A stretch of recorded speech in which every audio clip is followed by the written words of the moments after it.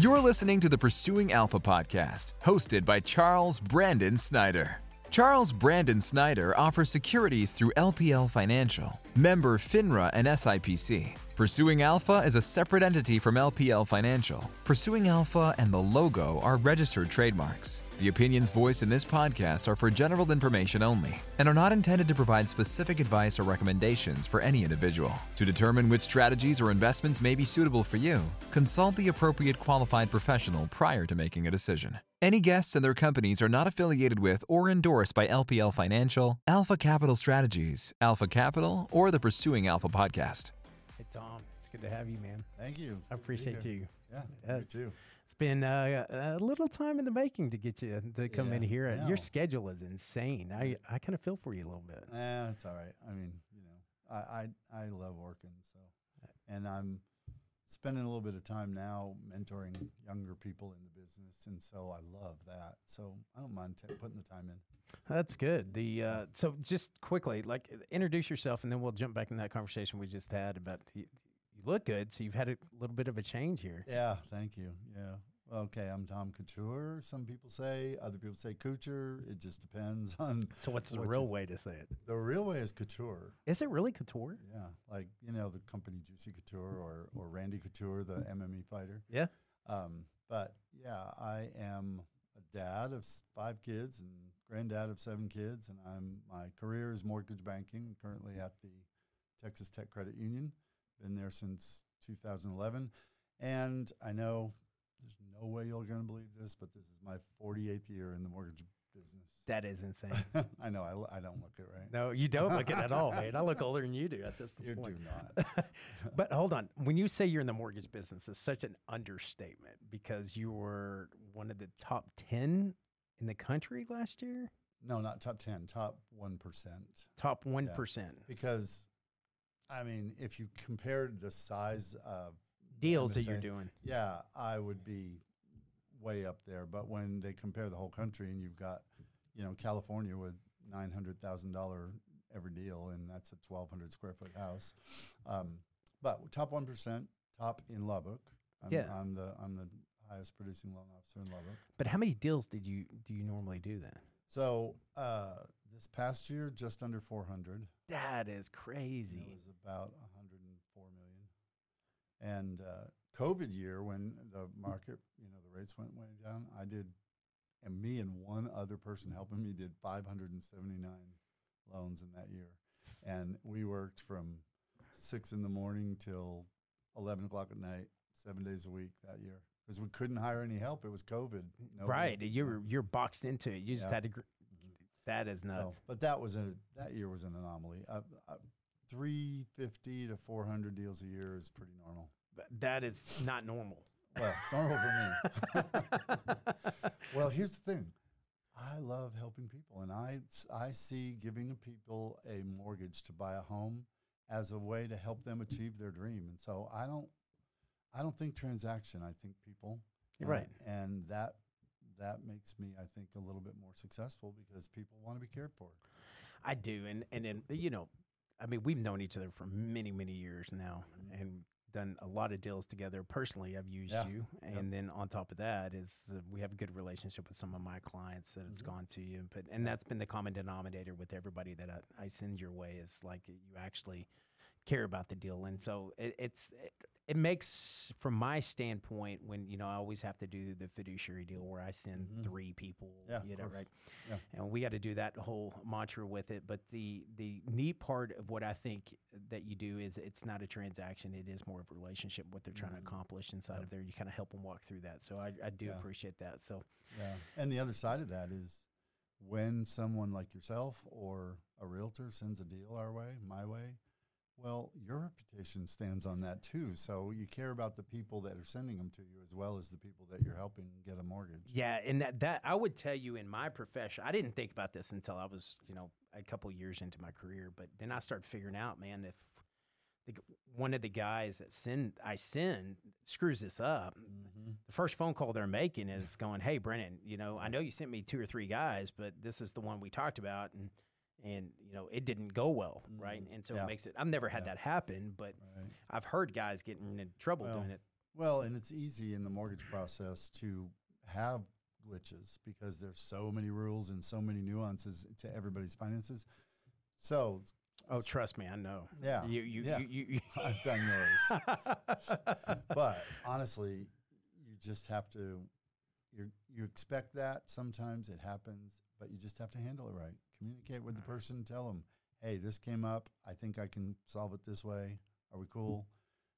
It's the people that ignore the problems that get themselves in trouble. Right, because they end up losing a whole lot when it comes out to, because, I mean, you got to put money down, you got escrow accounts, and so, I mean, and if deal doesn't go through, you lose that escrow. So I always start, like, high level, kind of getting done, and I like diving back into, like, what a mortgage is and how it works and what the different types and things to look out for. So there's so many ways that we can take this conversation. Yeah.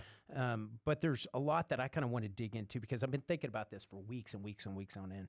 And I think a mortgage is one of the most important things that people go out for. And there's so many sides to that. And I always say, if you look at it from two degrees, right, differently, it changes your perspective so much, right?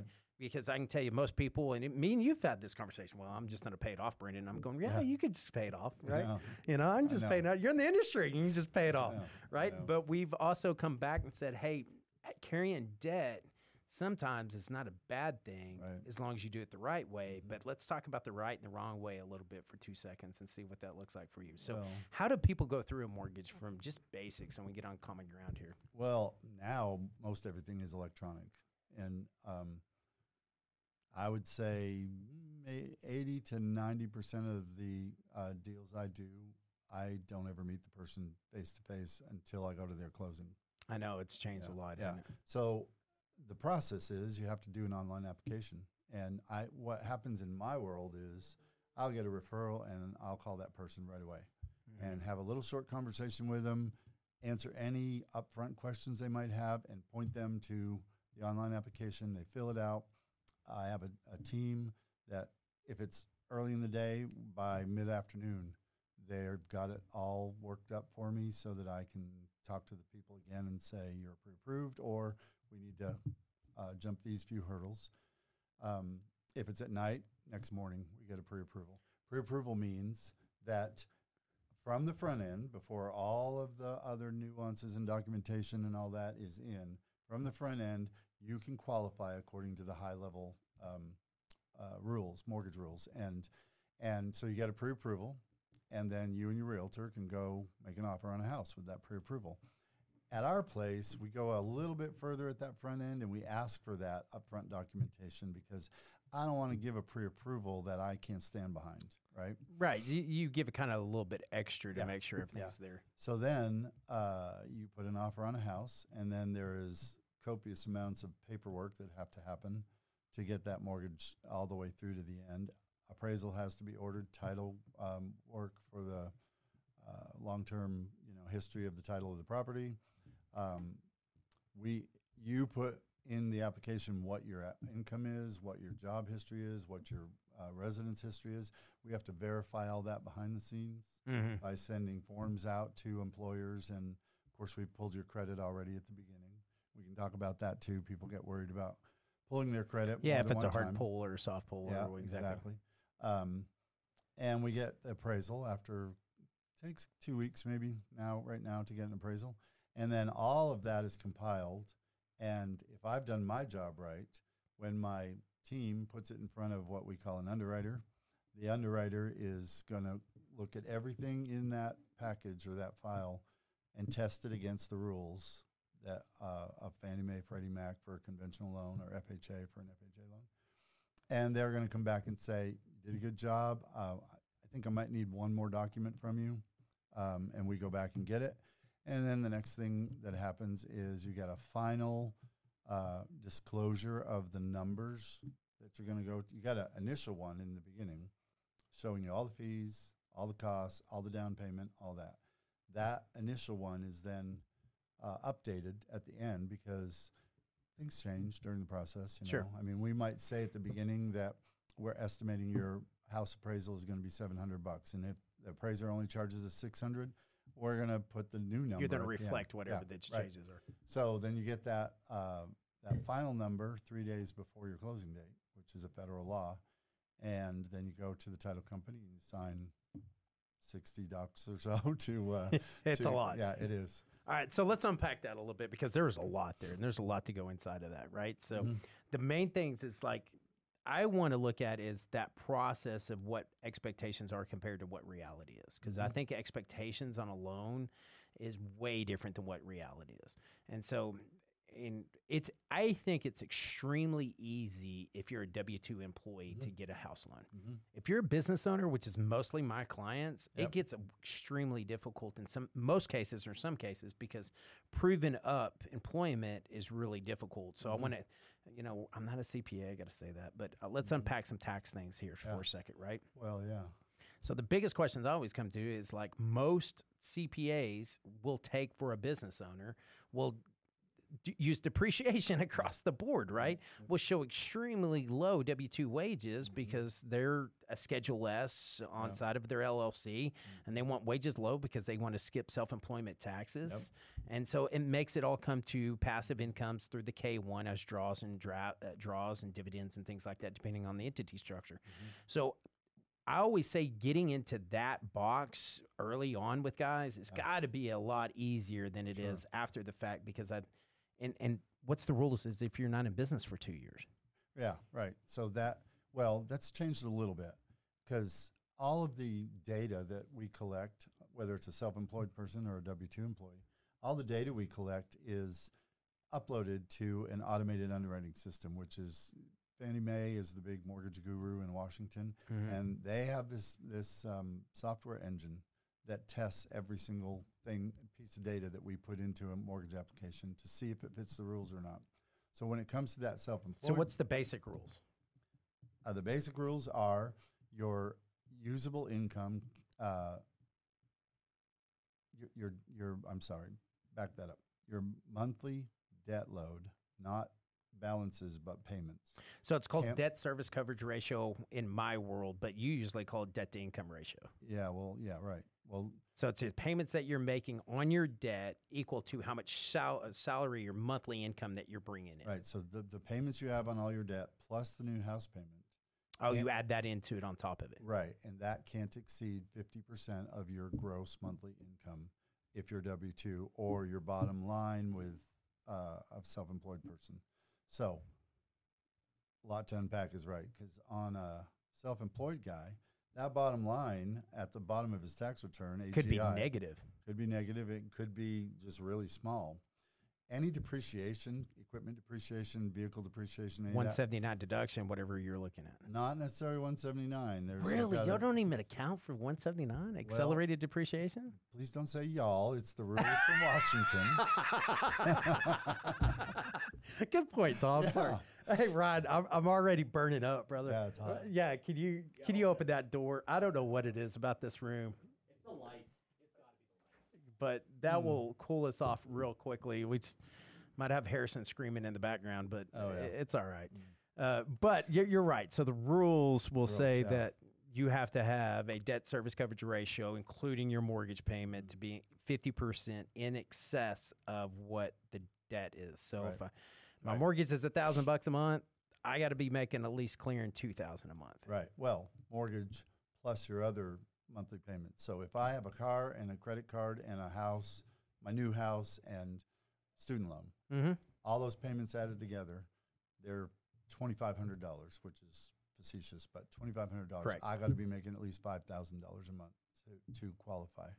Do y'all take into account passive income streams then? If they're on the tax return. Yeah.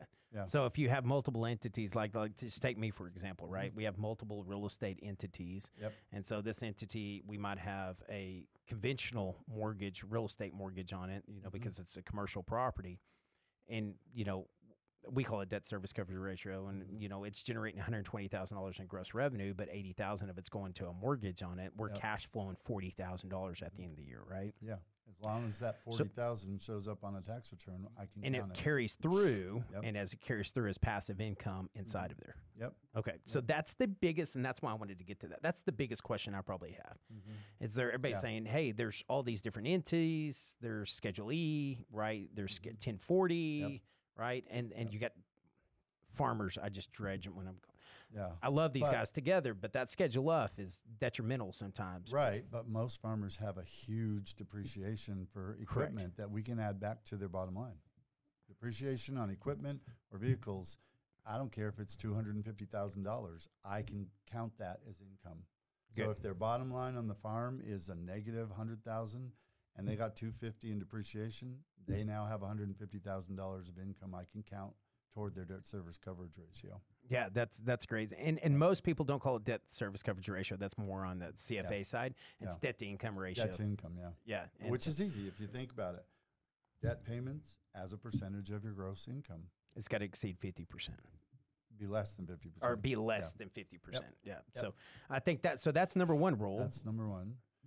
Credit scores are a big deal now. I remember the day when you would look at somebody and see, kind of what their debt service ratio or debt to income ratio was, and have they made their payments on time, and you could approve them. Well, that was 2008, though. That's what got us in trouble in 2008, wasn't it? No, we were using credit scores in 2008. That's the catalyst that created it. But the other part is they not only did they start shorting the market, but then they started doing, what they call mortgage-backed securities or MBSs. And those MBSs, there's so many certain amount of securities you can put inside there. So, I don't understand what this was, you will, but there was something then called swaps, MBS swaps. That's what really... Well, you get into that, and then you start getting into synthetics, and then you started to get into all these things where they were betting, there wasn't enough of these products to go around, so they started kind of falsifying the credit ratings inside them, and that's kind of what tipped it over. But even on top of that, they just started betting on the bet itself. So that was like 100-to-1 bet. So, hey, I'm going to bet that this mortgage isn't, this tranche of mortgages isn't going to work, and so I'm going to go out here and start magnifying that with derivatives. And those derivatives would come in there, and when this fell, there's billions of dollars backing up those derivatives that just started snowballing. And there was no way to stop it. There was no way to stop it. So I think we learned, and the Dodd-Frank rules came out of this, right? Yeah, Chris Dodd and Barney Frank. Barney Frank, and which is a Democrat, and I got to give him a lot of credit there, and I don't give Democrats credit a whole lot, but that was actually one that I think all of that could have been prevented. Here's the problem that I see, and this is just me from outside. So I'm not educated deep enough in this to actually making it a recommendation or anything. But in my opinion, this is all could have been stopped if you would have separated the wealth side and the institutional investing side from the banking industry, and that was done way before, right? But as soon as they broke that bridge where bank institutions could play on both sides of it, then there was no checks and balances to see if they're betting against their own investments. Right. And as soon as that happens, you got problems. Yeah, right. And here you go. You got 2008. Right. So, and now we're in a funky, weird way of that, where now we're looking at, $7 trillion roughly that was poured onto the U.S. economy in 2020 during COVID. Yeah, we were talking about this before we went online. The M1 money supply reports is skyrocketed. Ron, do you have that graph? I think you have that graph. I do indeed. And so that is insane. So we were at $4 trillion, and then it went up on January 22. I mean, it exceeded 21 trillion. I mean, we went from less than 4 trillion. Well, look at it. Just from January to not even July, January to March of 2020, it went from 4 up to 16. If you're just you're quadrupled just in that short period of time. But which is all the stimulus. It's all the stimulus. Yeah, right. we printed money and printed money and printed money and handed it out and handed it out, and people started living off of that money instead of saving it, and this is you can't shut down the economy, especially in some of these states the way that they did and didn't expect that. But then you created the first, and everybody talks about this, where it's what are they calling it now? It's guaranteed income. It's Ryan. Oh, they're big on this. And this was the first case where everybody gets a guaranteed income. Oh, and so it's they call it. It's not guaranteed income. Yeah, it's UBI. Thank you. It's not QBI, but UBI, Universal Basic Income, right? And so I think this was the best trial run. It's a horrible trial run, but we actually literally tried this where everybody got a unified basic income. And they did it through the stimulus package to test this thing out. And what did they figure out? People are lazy. Yeah. And they're not going to do anything with their lives. And right. now you can't get them to go back to work. Yeah. And even today, in 2023, you're having these major companies fighting everybody going, hey, I don't want to go back to the office. I just want to work from home. And I want to work 6 hours a week, 4 hours a week. And I'm blessed because the guys that work with me and for me and around me all want to do this because they have a passion for it. So I never have to question that. But I look at some of these other companies that I talk to and going, man, I can't get anybody that wants to work. And I think it changed the culture. Some of it's for the good, but a lot of it for the bad. Yeah. And it's crazy. Have you seen the UBI? Have you looked into that? Have you? I know what it is, but I haven't really studied it that much. But it wasn't it an experiment in socialism? Yeah, pretty much. I mean, it's literally going back to that motto. It never works out for any country that actually does it. No. And you look at everybody right now, and they're like, it's changed the mentality of people to, hey, get up and go and work. And I think the good Lord makes us where today's, if you go to work and you do good things, but you try to make today better than yesterday and tomorrow better than today. Yeah. But you got to have that get up and go to work kind of mentality. Yeah. And that's the part where I just kind of get off on it. I know. I think that especially young people have never had to, or have never really experienced anything else. You take a 25-year-old right now, and 2 years ago, 3 years ago, coming up, they started getting free money handed to them. Well, why not? That was their attitude. Yeah, why not? Go down that deal, and we're looking at this on paying for college too, and and that's been a huge narrative there, and and it's just like a mortgage to me. You're not going to figure out and fix the college system and debt, trying to put a Band-Aid on it, and when you try to pay off these debt, that doesn't fix anything. All you're doing is paying off the debt, and you're going to have that debt resurface 4 years from now. Yeah, right. They're typically state-run organizations. You want to fix it. Cut out the bloat that's inside these universities. Exactly. I mean, you go look at the inflation on a university cost from 1980 to, it's up like 400%. I don't know what that figure is, Ryan, but I think it's 10 times worse than inflation. Well, so it doesn't make sense. And if you go look at the universities, it's insane. Well, could you run your business bloated like that and actually make money, or would you be out of business? Yeah, I'd be out of business, right? Because the government's not going to prop you up, but they sort of have to prop up the education system. And they don't really. I think there ought to be whatever your endowment is, and this is where I'm deeply against it. Whatever your endowment is should offset what the government deals. So you can't go to these huge institutions that have, hundreds of billions of dollars inside of an endowment and still get government subsidies because you're state-run school, but you have all this free money that's coming into your endowment that's not taxed. There's so many things, and I'm a conservative when it comes to a lot of these things, but it does not make sense anymore. So, well, don't you think the tax code needs to be changed? There's no way to fix it. No.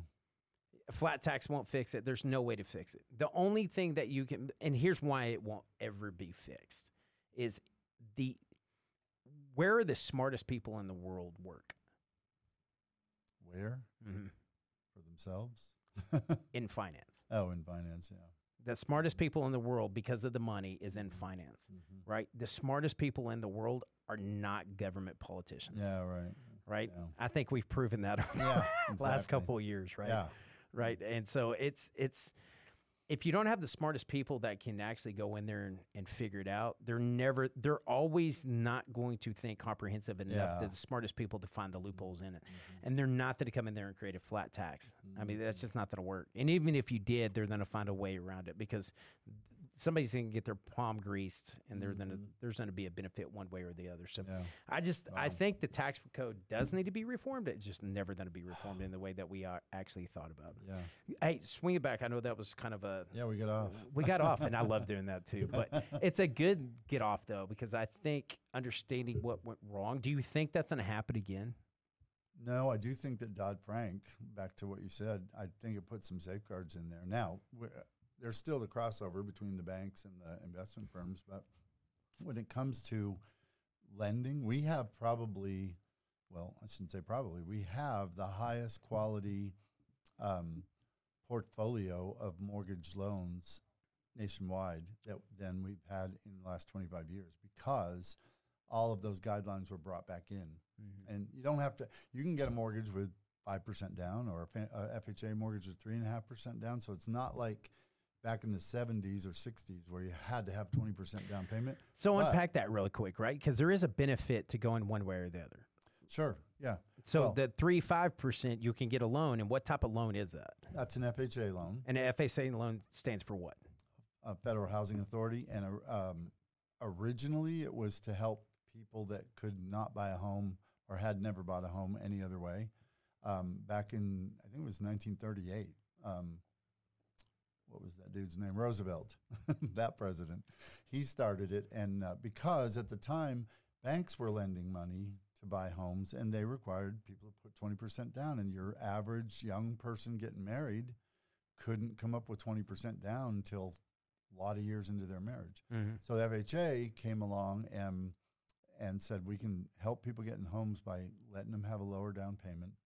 And there's an insurance fund set up by the government. That's where I was fixing to go. Yeah, called the FHA Insurance Fund. So in an FHA loan, you're charged a fee up front of 1.75% of your loan amount that's added to your loan. You don't have to pay that in cash.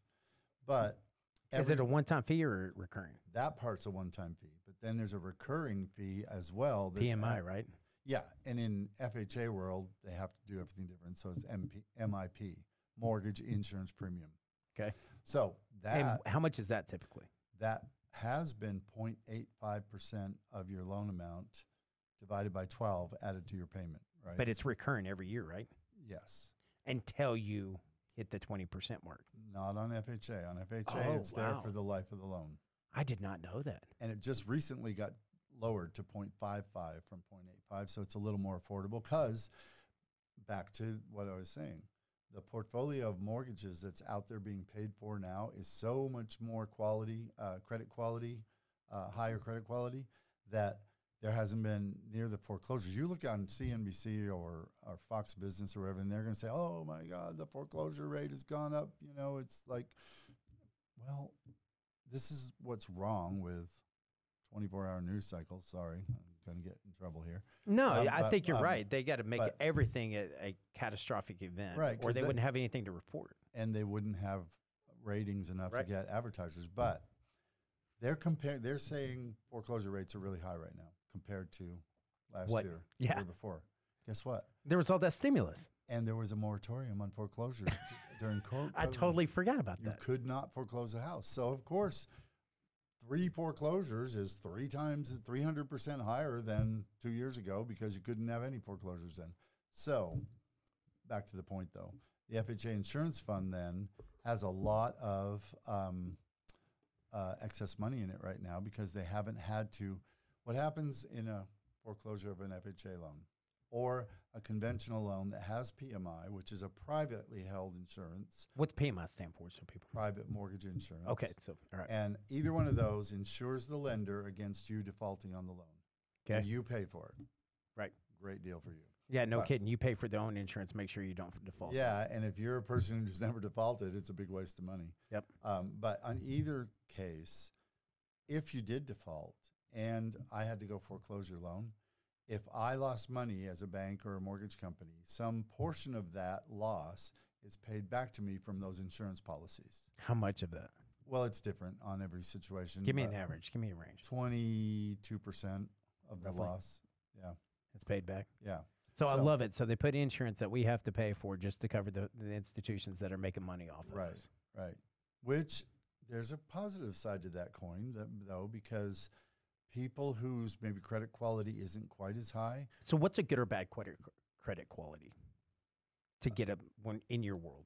So we can define that real quick. Well, if you're talking about credit score. No, I'm just saying, like, what's it going to take for me to qualify for a mortgage minimum? What's my credit score have to be? Minimum in my world, 600. Okay. Some companies on an FHA loan can go down to 560. We don't because they're really hard to get approved. But so what's the range in the credit scoring? So if you're at 560 to 600 where you're at, what's the lowest your credit score can go? The lowest credit score you can get? Yeah. In the 400s. Yeah, it's around 400, I thought, right? Yep. And the highest? 8. Well, the highest possible is about 835. Okay. But they never give anybody an 835. So the highest I see is maybe 810, 819. Right. That's a stellar person who's never made a late payment. They don't overutilize their revolving credit. And that's a big one, by the way. That's a huge one, because your credit score is highly affected by how much of your revolving credit limit you use. So, and you want to stay below what? 30%. I think this is the key people need to recognize. Yeah. So if you have $10,000 in a credit line, you should never spend more than $3,000 of that every single month, and you got to pay it off every month. Yeah. Yeah. If you go up over 3% or 3,000 or 3,300, 30%, and you stay higher than that, they're going to ding your credit score. The algorithms will say they're living off of credit, and we got to lower their score. Even though that it's paid off, this is what's insane to me. Mm-hmm. Even though that, like, I go 50%, right? Yep. But I pay it off, and I never ever go every single month, right? Because we run a business off of we'll have to do a podcast on this, on when to effectively use a credit card and what the benefits are, because it's just a big game. It is a game. Right? Because you can get all these benefits by using a credit card, but people are afraid to have credit cards because they hear all the horror stories, because if you're responsible with it and you pay it off and you just use it as a revolving line that you pay off every single month, you can get a percentage of that money that you put on that line back. The opinions voiced in this podcast are for general information only and are not intended to provide specific advice or recommendations for any individual. To determine which strategies or investments may be suitable for you, consult the appropriate qualified professional prior to making a decision. I have an American Airlines credit card. Yep. I don't keep a balance on it, but I use it to pay everything except my mortgage, because mortgage companies won't let you pay with a credit card. Sure. In case it gets denied. Decline. Yep. Yeah. So during the month, when the bills are adding up and the credit card balance goes up, my score goes down.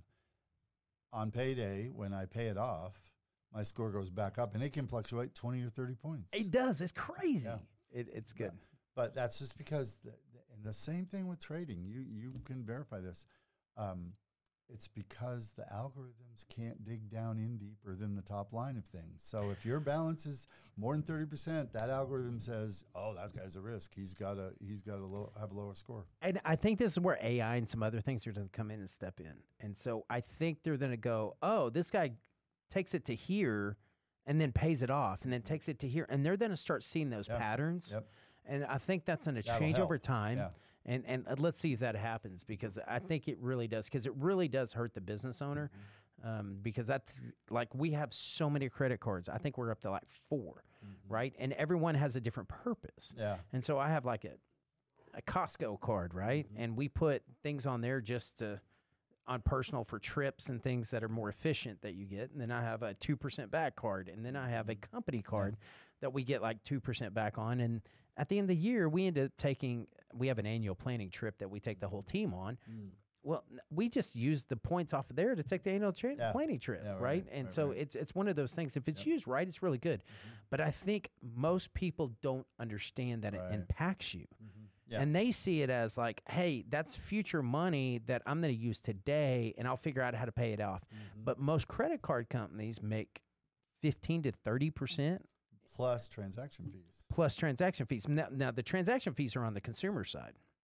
Yeah. I mean, on the company sides. On the vendor. On the vendor side. The retail person you're buying from or whatever. Right. Yeah. So they pay between 1.5% and 4% just to process that transaction. And so, and I think this is where some of the cryptocurrencies are really stepping in. I can't get into that narrative, right? Yeah, because that's one of the limitations of having this podcast and being registered. Yep. But some of the middleman, I think, is what's going to be taken out in the future because of that, because the processing fees and the transaction fees are so high that adds up to being billions and trillions of dollars. Well, yeah, because like a credit card company doesn't make a penny off of me on interest because I pay it off before any interest accrues, but they make a lot on every transaction from that vendor. Yeah, they make 4 or 5% on there, and now they pay me 2% back, because I won't even touch a credit card unless I get 2% back.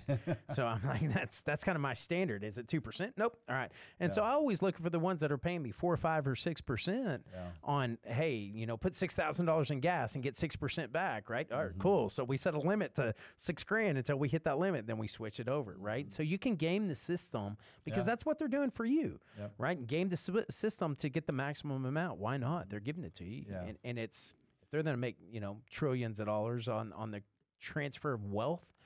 You might as well just get a piece of that if you do it the right way. Yeah, so, right. So how's that affect you? So we went into, all right, so one is the 20% down. So I always look at it and have a conversation that PMI is a cost. It's a recurring cost until you hit 20%. I didn't know FHA loans that it never comes off. Yeah, right. But it's a good starter. So does that mean people with an FHA loan, should they refinance? Yeah, if rates on the conventional loan later on are low enough for them to benefit from a refinance, but you have to.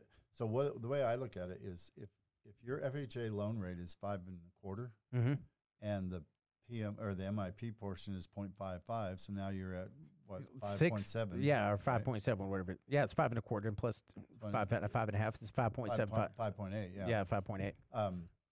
Well, you're not going to want to refi unless out of the FHA unless that conventional rate without PMI is going to be less than 5.8. So don't just look at rate. You look at rate plus PMI because you're trying to get rid of that PMI, right? Right.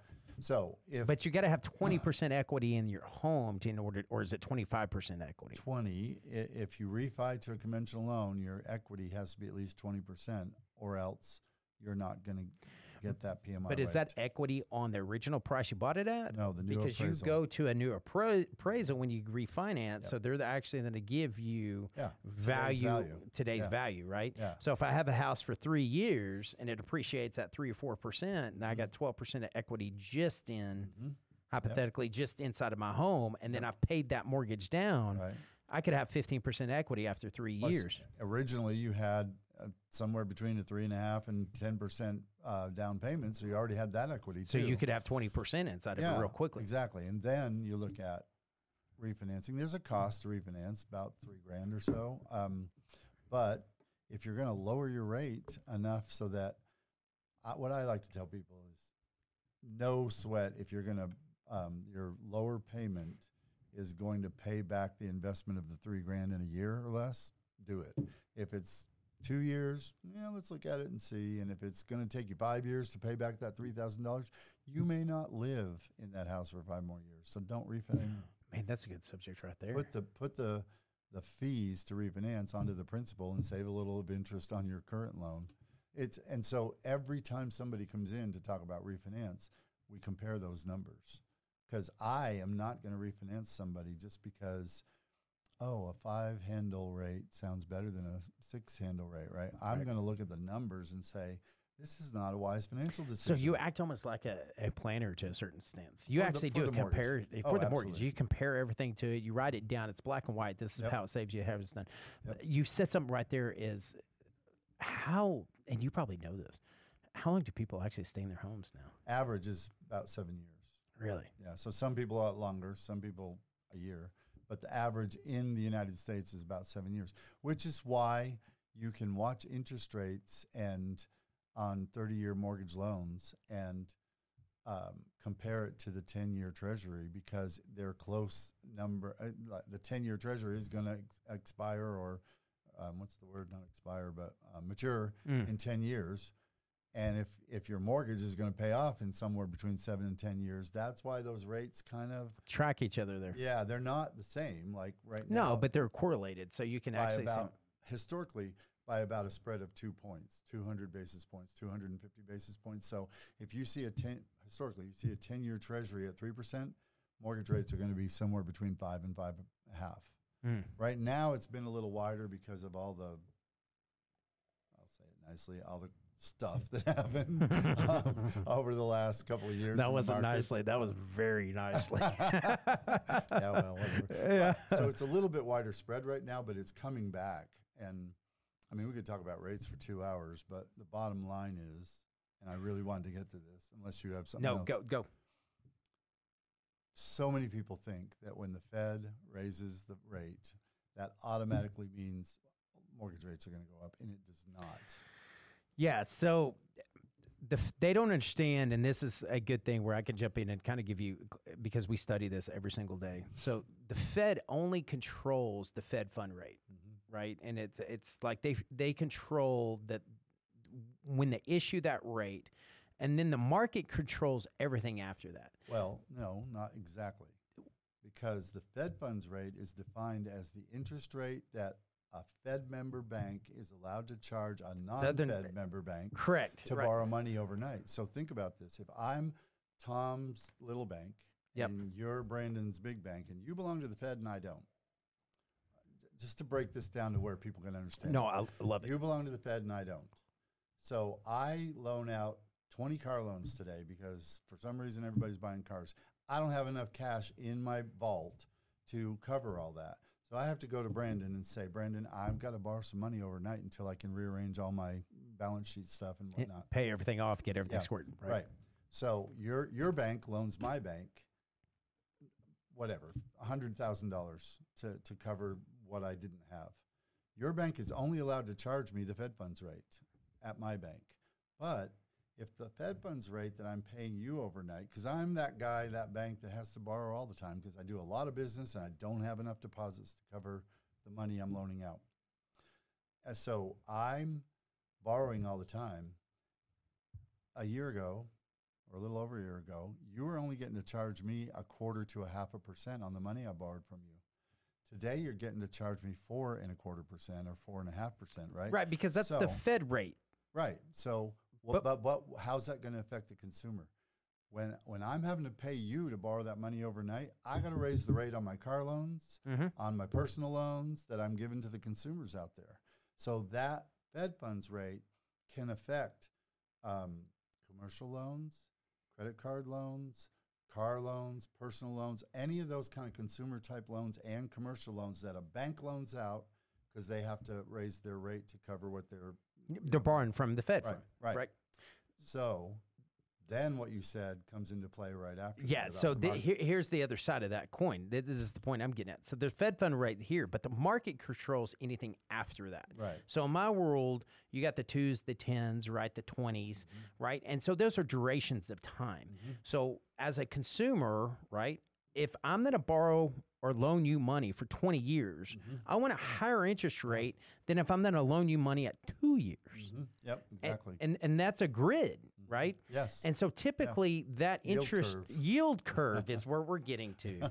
Thank you, right? Yeah. And so that yield curve naturally will be higher. So my 30-year mortgage is going to be at a higher rate than what my 2-year. Because when you loan that to me, you're tying that money up for too long of a time. It's opportunity cost is what we call it. So the opportunity cost for me to go make money somewhere else for the next 30 years is gone, right? So I want a higher interest off of that money. Well, that's where the market controls that. Exactly. Here's where we're at today in a recession. Yeah. So I don't know what the stat is, but 80-90% of the time that yield curve inverts, right? So now I'm getting a higher interest rate on things that are very short rates than I am on my 30 rates. It's automatic recession. Yeah, exactly. And we've done that, last year. We were inverting the yield curve, right? Our 2 and 10's inverted, and now everything's inverted. And so you don't really come out of that because what's happening is the Fed is increasing rates faster than what the market and the street is actually increasing their rates. Exactly. And so, like you said, a 0.5% rate went to 4.25%, right? That's a huge jump when all of the long-term debt was already at 3 or 4. So now those things are inverted, right? And now we're in a whole lot of trouble here.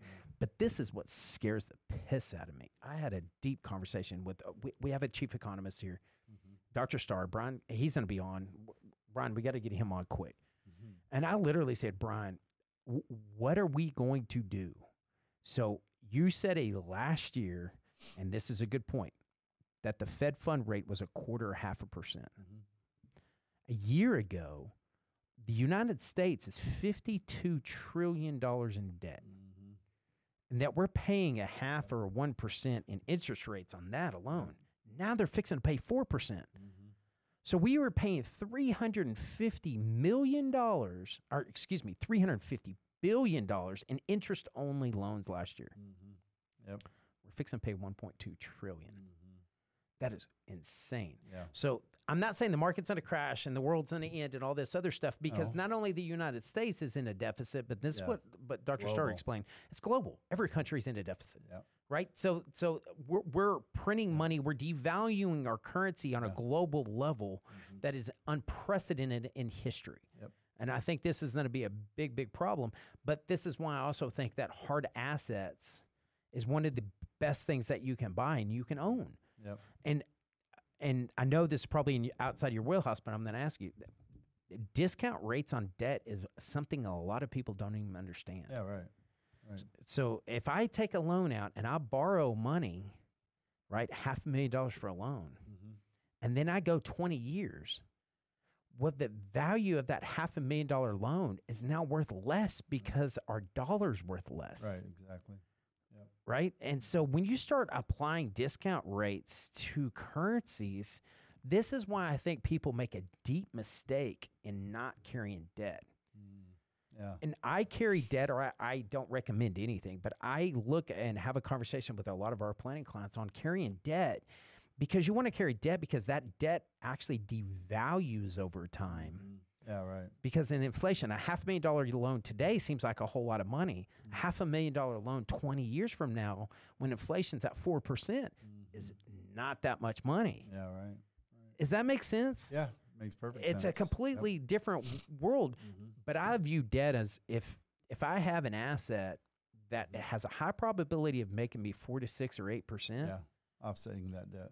Offsetting that debt is what's the important part. So if I have a $500,000 in a brokerage account that makes me 10% return, hypothetically, and I turn around and use the gains off of that 10% to pay my debt off, and then if a bank pisses me off, I got a $500,000. I could just write them a check and say, you're done. Yeah. You know what I'm saying? Yeah, right. So you're actually in control of the bank. That's the bank's not in control of you. That's smart money. That's really where the wealthy goes into. But we're getting off. I love that conversation because I actually think nobody understands how money is circulated in the industry. So if my question on this is, do you believe that we should stop, like when interest rates go up this high, should we stop buying houses? No, absolutely not. So 100% disagree. Why? Because the appreciating value of that real estate is, rates are going to come down at some point. I agree with you, that 100%. is the way the world works, or the economic world works. We have to weather this storm. So right now, you know, if even an investment property, which is a higher rate than if you're going to live in the house, that two things are going to happen. If you wait till next year or the year after, some people waiting in hopes that then they'll get a 5% rate instead of a 6 3/4, and other people waiting because they're afraid and they want their money somewhere, you know, safe, like in their pillow, which isn't a safe place to put your money, by the way, because now with 6% inflation, yeah, right, the dollar's being devalued. But I don't believe you should stop buying appreciating assets, because you going to miss out on that appreciation if you wait.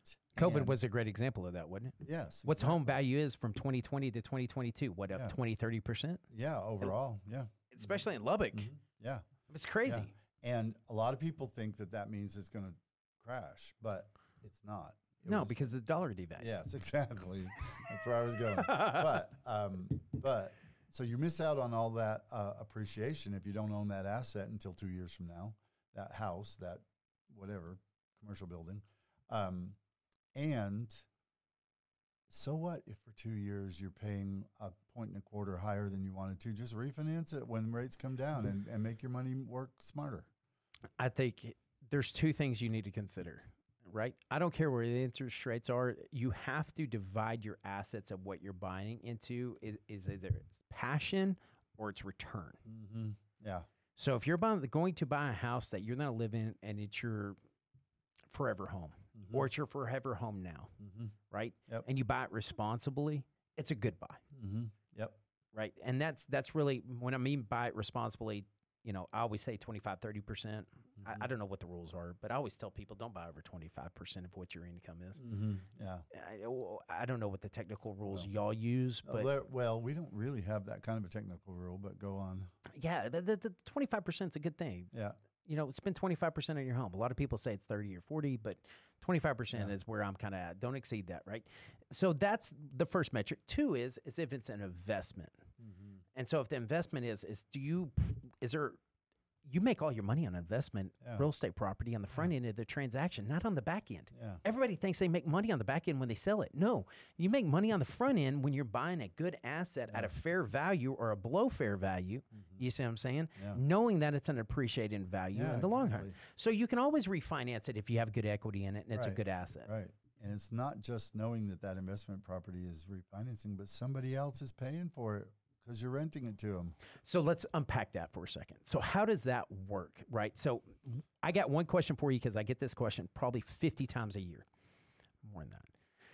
How many homes can you own as investments before you have to go to conventional? And what is the difference between conventional financing and government, if it's Fannie Mae and Freddie Mac 30-year fix financing? Because this is important. So what you're really asking is the difference between bank financing and Fannie Mae and Freddie Mac. Because conventional, Fannie Mae and Freddie Mac call their loans conventional. Okay. Right? So going to a bank and getting a loan at a bank to buy an investment property versus doing it through the regular long-term mortgage rules. A couple things. One, a bank's not going to give you a 30-year loan to buy that investment property. They typically give you a 15 to 20. Correct. Yeah. Right. That's where I'm at. Right. 20-year loan, and then they reprice that loan every 3 to 5 years. Yeah, they give you an adjustable rate, and it's fixed for that 3 to 5 year, and then they reevaluate it based on the current market. So if interest rates go up, you're going to get a higher interest rate. But if they go down, you might get a lower one. I know, but there's risk there. Right. It's not guaranteed, right? And so the other scenario is a Fannie Mae, Freddie Mac, which is a conventional Fannie Mae, Freddie Mac loan. You can't do a FHA loan on an investment property. It has to be your primary residence, period. Okay. That's a hard rule. But on a conventional Fannie Mae or Freddie Mac loan, you can own up to 10 finance properties. Or 9 plus your primary residence. Right. Yeah, I was going to say your primary is included in the 10. Okay. If your credit score is 720 or below, then you can only own 7. Oh, I didn't know that. Credit score is 721 or above, you can own 10. So how do you do that? You're going to have to put at least 20% down. So you get out of PMI right there. Yep. And you're going to get a better interest rate if you put 25%, just because it's a little less risky to the lender if you happen to default. And your interest rate is going to be a bit higher. My way of thinking is who cares? Because the way rents have gone up, you're going to be able to debt service that loan through the rent. And if you keep that house for the whole 30-year term, now you've got an asset that's appreciated 3% a year. So 3 times 30 is whatever, 90%. Yep. Well, it's compounding, but yeah. Yeah, right. I mean, more than 90%. And someone else paid all the debt on that loan. Yeah, that's what, and I think, so you got 3 things working for you, right? So somebody else is paying the debt, right? You're getting to borrow an asset at 75 to 80% of its value, okay? Yep. Then you get to depreciate that asset out. So you're not paying taxes on the asset, and then you're generating income off of it. Right. And you have the appreciation over time when you decide to get out of it. That's 4. I'm sorry. There's 4 really good reasons. And I'm not promoting real estate, guys.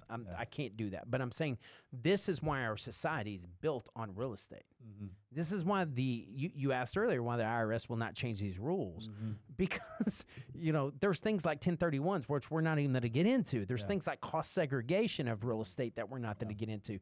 But there's huge advantages inside of real estate that no other asset class ever even gets to come close to controlling or having a piece of. So there's so many advantages into those if they're done right. But it really comes down to you and the mortgage side of it is if you do it right, you finance it right, you get the right rent rates, or it's your forever home. So you got to really have that deal that says, don't overspend, live modest. And I lived in my first house that we bought for 15 years.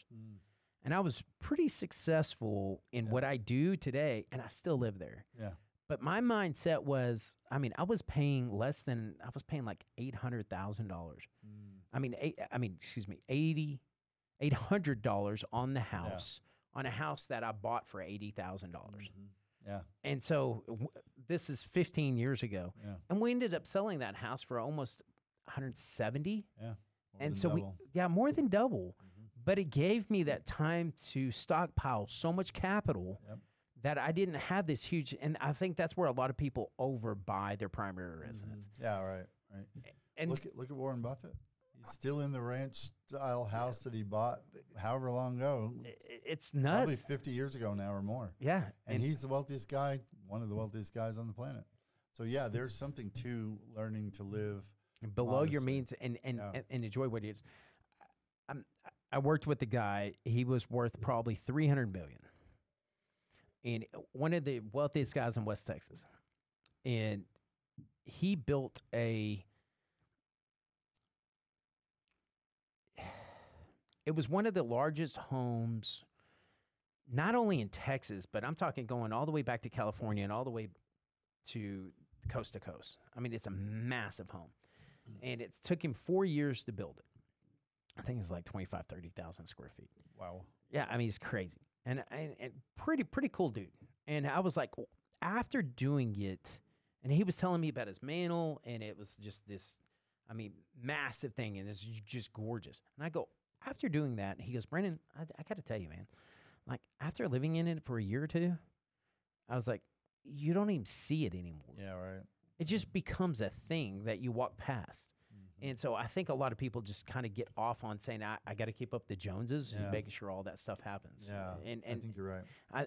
You can live in that, and that's why I never really valued assets. And we could get into some really philosophical stuff on that, but the bottom line is happiness doesn't come from those things. From material things. You can enjoy them, and that's great. But if you're not already happy in here, the luster fades. And you're going to want something bigger and better. Yeah. Right. It's like my car. Everybody in town knows I have an Audi, and they're all faster. But yours can't go 200 miles without having to run out of battery. It goes 220. Okay. Unless there's a hill. But anyway, like that car doesn't make you happy, and that car doesn't make me happy. I'm already happy. I love my life, and I get to enjoy that car. But if I had to sell it and drive a Nissan Sentra or whatever, you're good with it. Who cares? I look at things like a car, and the reason I bought it is that autopilot. I want to buy back my time. Oh, yeah, that's a good idea. Yeah, and I think that's mine can't do that. Yeah, that's the only thing I can do is buy back time, because there's so many times I got to be on the phone call or I got to send a text or something like that. And I'm paying attention to the road, but everybody does this and tries to text while they're driving, right? And it's so dangerous, and I never promote that. Like, don't do it, right? Yeah.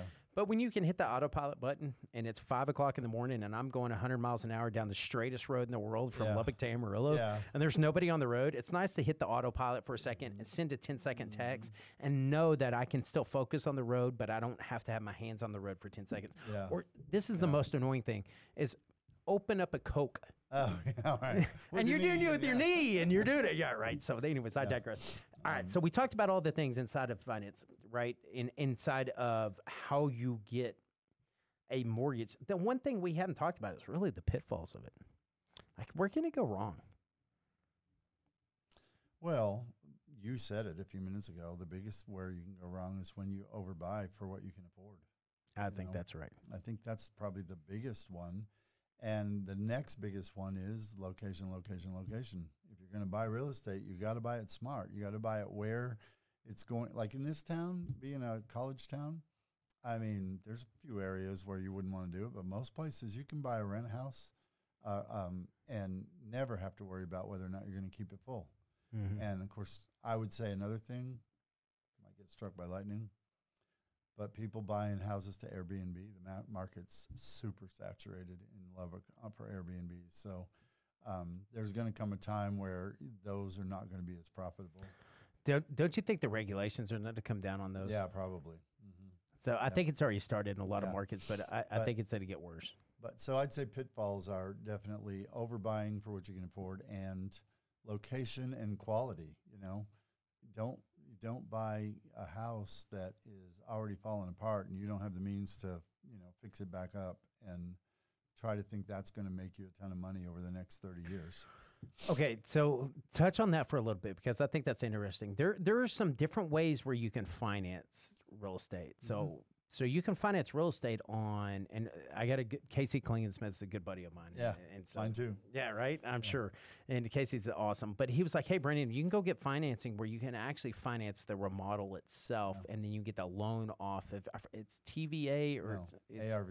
ARV, thank you. As repaired value. As repaired value. Yep. So that's going to be a bank loan, not one of these government-backed Fannie Mae, Freddie Mac loans. Mm-hmm. So here in town, there's a few banks that'll do that. Credit union too. We are not big enough to be able to do that, which doesn't matter. But yeah. So you can get an appraisal based on the plans you have for remodeling or adding to or whatever you're going to do to that house, flipping it. Most people say, and they'll loan you the money to purchase it, and probably except for maybe 10%, the money to remodel it. Yeah. Yeah, and then you do the work, and then that loan, usually that is going to be on their books, one of those adjustable rate kind of loans or interest-only loans, and when you're done the remodel, they're going to want it put into something a little bit more permanent, like a 20-year loan on their books or whatever. Mm-hmm. So, yeah. So you're going to have to refinance it twice. Well, not necessarily, because some banks will do the whole 20-year loan, and then they keep track of you actually doing the work to that they loaned you the money to do.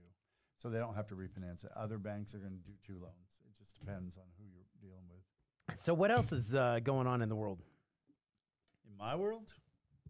Well, just having a blast with grandkids and kids and daughters-in-law. And my oldest grandson broke his leg. Both of the 2 bones in the bottom of his leg broke him right in half. Doing what? He goes to the gym with his buddies. He lives in Austin. And how old is he? 14. Oh, okay. So he's not like a 7-year-old. No. 14 and his buddies after school. They live in a neighborhood in Austin called Hyde Park, which is similar to Tech Terrace where I live. Older homes, and there's shops around, a lot more than in Tech Terrace. But the gym is 2 blocks away, and he and his buddies walk there after school or whatever. And so one of his buddies is 2 years older than him and probably 60 or 70 pounds bigger than him. Oh, my goodness. And after they worked out, the buddy said, hey, let me show you my latest kickboxing move that I learned. He kicked him on the shin and broke his leg? No, however he kicked him, they both lost their balance, and he landed on Nate's leg, and Nate's leg was pinned somehow, busted. That poor kid, all night long, 2 different hospitals because the first one couldn't handle it, and then they had to ambulance him to the second one. Finally, the orthopedic surgeon came in around 5 a.m. and said, I don't know why you guys are messing with this. He needs to go to surgery. So he got a rod in his leg from his knee to his ankle. I broke my tibia and fibia. Those are the ones. Yeah, and playing football in high school. It ended my career. Yeah. And so I planted my foot, had ankle braces on because I had really bad ankles, and it literally like snapped it. And so I'm laying on the ground, and my foot's laying the opposite direction that it should be. And so I kind of know that. I didn't have to do the rods, but it was right below my growth plate. And this is the reason why I'm only 5'9" on a good day. Oh, yeah, right. Yeah, you might only be 5'9", but you pack 6'2" into that 5'9". For sure. You think? Yeah, I've known you long enough to know that. Yeah. Keeping up with you. I don't know. I pray for Jennifer every night. No, I'm kidding. Everybody needs to pray for Jennifer. She's my wife, but everybody needs to pray for her. But we balance each other out pretty well. Yeah. Yeah, because she's the most reserved person I think I've ever. Yep. But she can crack that whip on me pretty well too. Yeah, well, she has to. Yeah, you know what I'm that's saying? right. It's a good deal. But there's man, I think this is a pretty good stopping spot, to be honest with you. So is there any, how can everybody get a hold of you? Because here's one thing is I can't endorse anybody, but I can tell them that I trust you, right? Nice. And Thank you. so, and that you'll actually work hard for them. So how do people get in contact with you? My cell phone is the best way, 806-773-0496. That's an 806 number in Lubbock, Texas, but this is what I thought was interesting that I learned from you a little while ago. You're actually servicing loans all over the country. Yeah, I do loans anywhere. Mm-hmm. That's crazy because you had somebody that was like, you're doing a loan in Maine. Mm-hmm. Yep. I've done them all up in New England. A few of those were family members because that's where I grew up. But yeah, North Carolina, South Carolina, all over the place. California, that's kind of a hard one to do. But yeah, and here's the thing. If you're a bank or a credit union, you are licensed in all 50 states to do mortgages. If you're an independent mortgage banker who's not working for a bank or a credit union, you have to get licensed in each separate state. So most independent mortgage people will only be licensed in maybe their state and the a couple of surrounding surrounding states. ones. Yeah. But because we're regulated by the federal government, we are grandfathered in to be able to do mortgage loans in any state in the union. That's nuts. And so you work for a pretty good university bank here. Yeah, I got to tell you. yeah, Texas Tech Federal Credit Union, yeah. Yeah, so shout out to Patrick Mahomes here a little bit. I know, huh? Right? Yeah, That's good for him. Yeah, it is good for him. Winning another Super Bowl and MVP, both regular season and Super Bowl MVP. I know. And Yeah. everybody He's such makes a quality guy. He is. That's the thing I like about him the most. Yep. Is the guy just loves the game. You could tell that. Yeah, but he does. He's amazing to watch. But he is a good West Texas boy here. And he certainly has turned a lot of Lovekites from being Dallas fans to being Kansas City fans.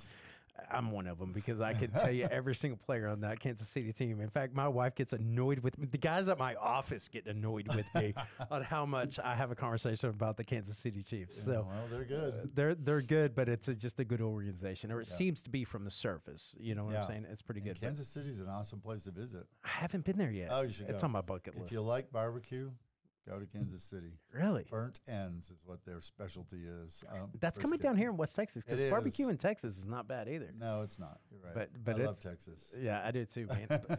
Tom, I appreciate you coming today, man. It's good to see you. And, thanks, man. I learned so much off of this episode that I have not done or figured out. I learn something every time I talk to you, but I have to really listen fast. I felt like I slowed it down, Ryan. Did I slow it down a little bit? No, no, I didn't. Not at all. It's good to see you, Tom. Yeah, same here. Thanks. Thanks, buddy. Appreciate it. Thank you for listening to the Pursuing Alpha podcast, hosted by Charles Brandon Snyder. Charles Brandon Snyder offers securities through LPL Financial, member FINRA and SIPC. Pursuing Alpha is a separate entity from LPL Financial. Pursuing Alpha and the logo are registered trademarks. The opinions voiced in this podcast are for general information only and are not intended to provide specific advice or recommendations for any individual. To determine which strategies or investments may be suitable for you, consult the appropriate qualified professional prior to making a decision. Any guests and their companies are not affiliated with or endorsed by LPL Financial, Alpha Capital Strategies, Alpha Capital, or the Pursuing Alpha podcast.